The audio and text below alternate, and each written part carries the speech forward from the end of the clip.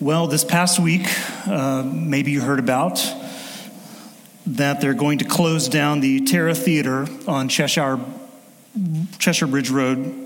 You know what I'm talking about? No one knows what I'm talking about. You do. Thank you. Well, it's been an Atlanta icon for like 54 years. I read that it was the first theater in the city to show Star Wars, the 1977 Star Wars, the only Star Wars that you need, in my opinion. I'm here for questions about that later. In the AJC, one of the former owners of the theater is quoted saying, "It's another piece of Atlanta's soul being chipped away." Now, I was born and raised in this city, and what he's speaking about is the apparent ceaseless transformation that this city has been going through for most of its history. And the language of things being chipped away is this lament around the loss of structures of history and place and memory. And it's true, this town moves on, and it moves on quickly. It doesn't look the same or feel the same or even sound the same as it did 10 years ago, 20 years ago, and certainly not before that. The hashtag Tear Down Atlanta was for a long time a very robust way to see pictures and stories about old structures and buildings and famous bars and neighborhoods all being torn down to make room for something new, which usually means something more expensive. I think the Instagram account, the Atlanta Beltline Hates You, is kind of an extension of this hashtag. It's worth the follow. And some of the good things, they just don't always stick around. We had an intern this past summer named Rachel. Anybody remember Rachel? And we were headed to a meeting, the three of us, and we were going down Peachtree Road, and there was a new restaurant being built on Peachtree Road. And it was really cool, because all the new restaurants are really cool. And great colors, they tell me, I'm colorblind. There's great color scheme, cool benches and bars and lights and all that sort of stuff. And Rachel from the back seat was like really impressed because she's from Johnson City, Tennessee, and nothing changes there. Nothing is new where nothing happens. And she was impressed, and she was like, man, that's a really cool restaurant that they're building. It's so cool that it's there, and you can live above it and walk down and eat there. And the two jaded pastors in the front seat said, we give it like a year. Maybe 2 tops. Are you with me on that? The new thing goes in and everybody's all over it. And then it's like, now it's a Chipotle. So then it's a CVS. Then it's a Chipotle again. Then it's a bank. Basically what I'm saying is the baseline mantra of don't get too attached is a really good approach for living in this town, especially if you're a sports fan, just on the side. Now, you know this. One of the frustrations of life is its transience, its temporariness.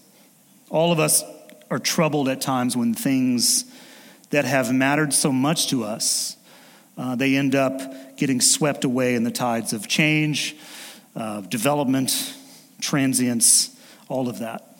Life's chief frustration is that it doesn't remain stable.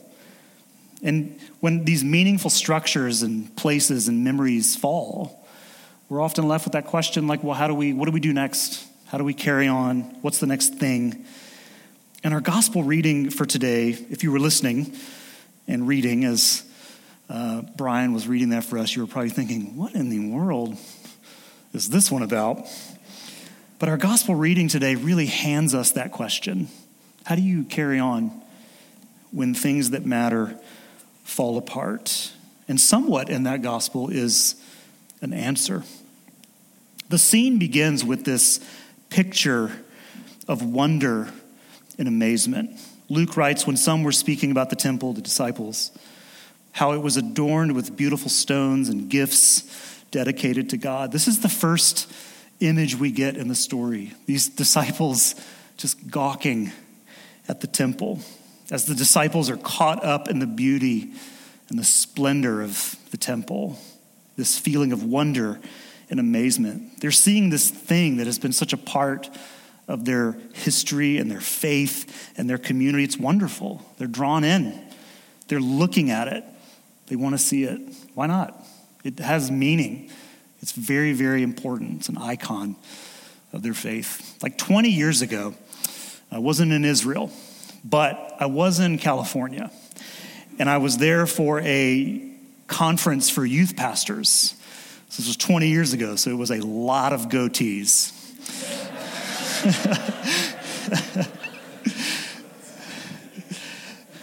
I wasn't one of those people, but I just kept thinking just a lot of youth ministers look like Civil War reenactors. I don't know what's happening. But we were there, and the person with me was my coworker. He was the middle school pastor. I was the high school pastor. And we were driving up Sunset Boulevard. And we were driving up Sunset, and I say, pull the car over. He's like, whoa, what's wrong? Just pull it over. And he pulls over, and he's like, what's happening? And I was like, there it is, the Whiskey A Go-Go. He's like, what? And I looked at him, because he was a Backstreet Boys fan. And I said, the Doors played here. They were like the house band here. And he's like, what? I'm like, Guns N' Roses played here. Everybody played here, He didn't really get it. But for me, I was like, I have to stand here and look at it. And as a music fan, you know what I'm saying, right? You hear this every week. You're annoyed with it all the time. But it had some meaning, And I have to give credit to my friend Todd, who lives just up the street from there. He took those pictures and sent them to me last week. He was asking me about what the sermon was. And I was like, I'm going to talk about the whiskey. And he's like, you want a photo? Yeah. Because I was just going to, gank one from the internet. But that's a real one. That's from my friend. You don't know. You don't care. Now, this is not the same, I know. This is not the temple. It's somebody's temple, And though the temple had been around since the days of Solomon, what the disciples were staring at was the renovated version of the temple that King Herod had started almost 50 years before.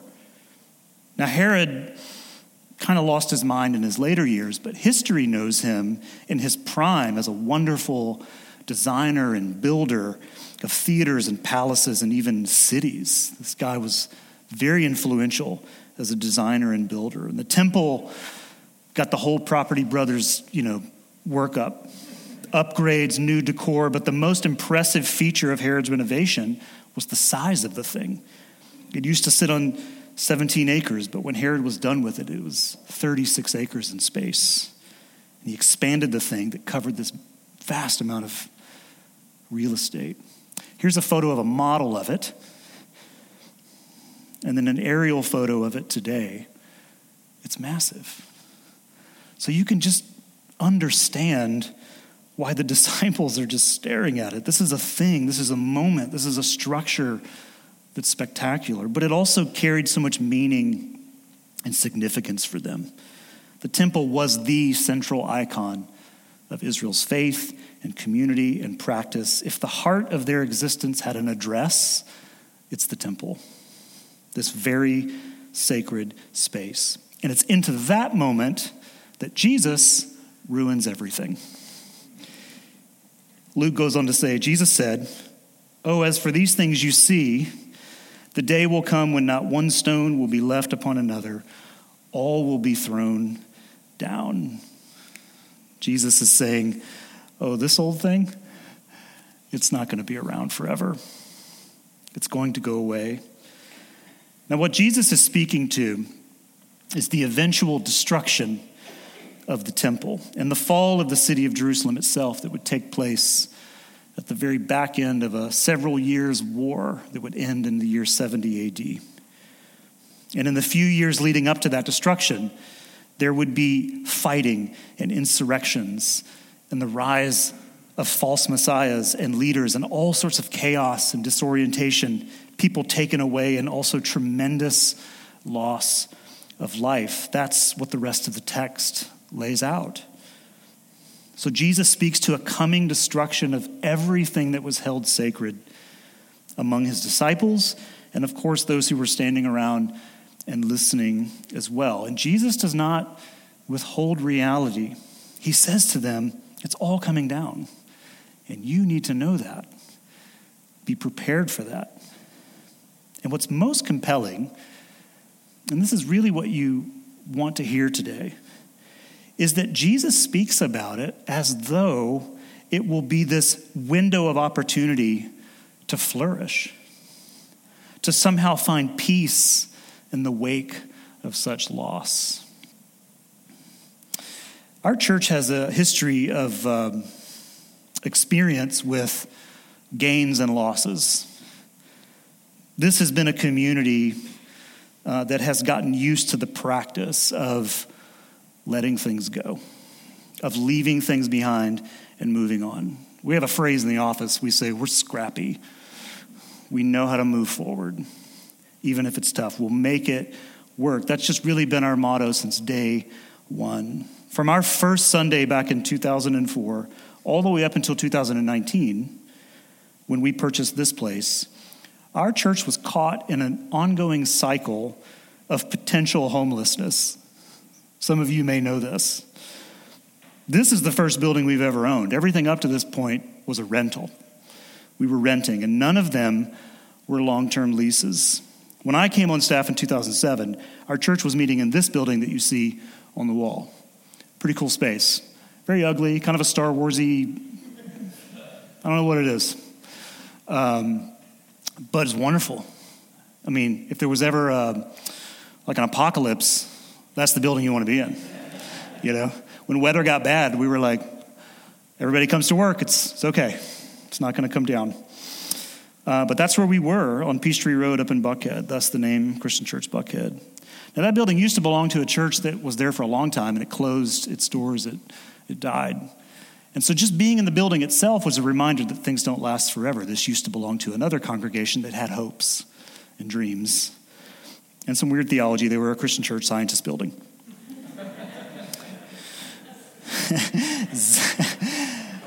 Zero medical professionals in that building. True story, when I was interviewing, they were doing a series called Good Medicine. Okay, and I was in the interview, and they were like, some of you don't know what I'm talking about, but the Church of Christ Scientists is a non-medical, like just, it's a miracle, everything's a miracle. And I was sitting in the interview, and they were like, I said, that's really ironic, you're doing a series called Good Medicine in this old building, and one of the elders was like, what? So I wrote down in my journal, workshop on Mary Baker Eddy. So anyway. 90% of my jokes never land. I'm used to that. So, but it used to belong to a church that had closed up, and even though the property was always for sale, even though we moved in and rented, it was still always for sale. The landlord allowed us to rent it, but check this out, only on a month-to-month basis. So that's how we went into that building. You can be here, but it's month to month. So that feels permanent, doesn't it? That feels stable. And we were in that building for 10 years on a month-to-month lease. And that's stressful for everybody. While I was still even in the interviewing process, like I wasn't even on the payroll yet, they invited me to a building search meeting, an early indicator that things were very loose and uncertain about the place of this parish at that time. Every month I got a call from the landlord for 10 years, every month, to let me know whether we needed to move out or that we could stay. Now, some of y'all didn't know that, but that's the way it was. And the other thing about that space was it was wonderful. It was great. That's Lindsay's Mini Cooper on the porch, by the way. That was our staff parking. There were two previous locations that we met as a church before this one, but it was the Peachtree Road place where we really began to settle and take shape. We grew in there. I mean, it was at some point like really big. Lots of people coming. Our staff grew. All of those things. There were weddings in there. We did funerals in there. We celebrated church anniversaries in there. There were parties. There were Bible studies, Seder dinners, men's breakfasts, egg hunts, baptisms. I have a thing that I took from the building that's hanging in my office of all the names of the people who were baptized that had signed this thing. It's hanging in my office. I mean, just tons of baptisms that took place in there. It was a wonderful, wonderful space. And then it all went away. We got a call and they said, you got 60 days to find a place. And we did. We found a place downtown. It was wonderful. The location was exciting, but there was definitely this experience of loss. This mourning the loss of a space that felt very stable, that gave us the life we needed as a church. And for 3 years downtown, it felt very loose. Not long after it sold, I was driving back from a meeting. I was uptown, and Stephanie Runyon called me, and she said, "Hey, they're tearing it down." And so I pulled the car over, and I ran down the street to see the building come down. I went back every day to check on it until there was nothing left. And at one point, I remember standing there just looking at the rubble and thinking, this is harder than I thought it would be. This is really tough. And then I remember thinking, I don't know how many more times our church can do this. It was hard. And I think the longer you live, the more familiar you become with change and even loss. Life is a road on which we are forced into this experience of leaving things behind, either by choice or by circumstances, the jobs that you've loved or the places that you've lived. They come, it's tough. The people that we love, they come and they go. Last week, we gave the whole service. We gave attention, the entire service, to those we've lost in our lives. It's a part of life. We've all walked through the uncomfortable trenches of loss, and we've all learned the hard lessons of the temporal and the fading. That whatever it is that we see as the foundation of our happiness, that too can go away. It can just go away.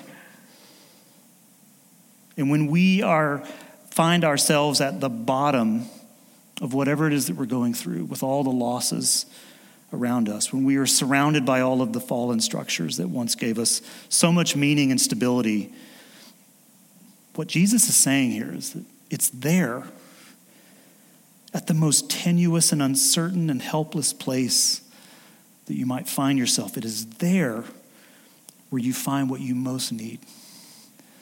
And that's the presence and the grace of God. Amen.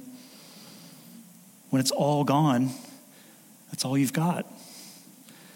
I mean, we can keep pretending that we can control this thing all the way to the end. But there's still an end. There's still that moment where it's just you and the Lord. Jesus ends this upbeat teaching by saying, by your endurance, you will gain your what? Souls. The gain, amidst all the losses, is the knowledge that we ultimately belong to God, not these things that mean so much to us. Martin Luther said, I have held many things in my hands and have lost them all. But whatever I have placed in God's hands, that I still possess. And that lesson is only learned in loss. That lesson is never learned in control, in stability, in success. It's never learned there. It's always learned in loss. We encounter God at the most intimate level when we have gone through enough loss that we begin to see all the things around us as temporary. And it is there that we gain, Jesus says, our souls, our being, our life, as Brian read. Because it is there that we begin to learn that our hope is not in the things that we can hold or manage or control for a time, but our hope is in God who holds time. Amen? Who holds all things together. Paul writes this in 2 Corinthians 4, verses 16 through 18. So, we do not lose heart. Even though our outer nature is wasting away, our inner nature is being renewed day by day. For this slight momentary affliction is preparing us for an eternal weight of glory beyond all measure, because we look not at what we can be seen, but at what cannot be seen. For what can be seen is temporary, But what cannot be seen is what? Eternal. That there is a life beyond the things that we can control and even beyond the things that matter so much to us in these moments. And so I would say this: enjoy your life. I tried my best to enjoy mine. Love your family. Serve your neighbor. Develop deep and joyful friendships. And somehow hold all of that with an open hand. Because at any moment, it can go away. And it's in those moments, Jesus says, paradoxically, that we find our life, that we find our source, that we gain our souls.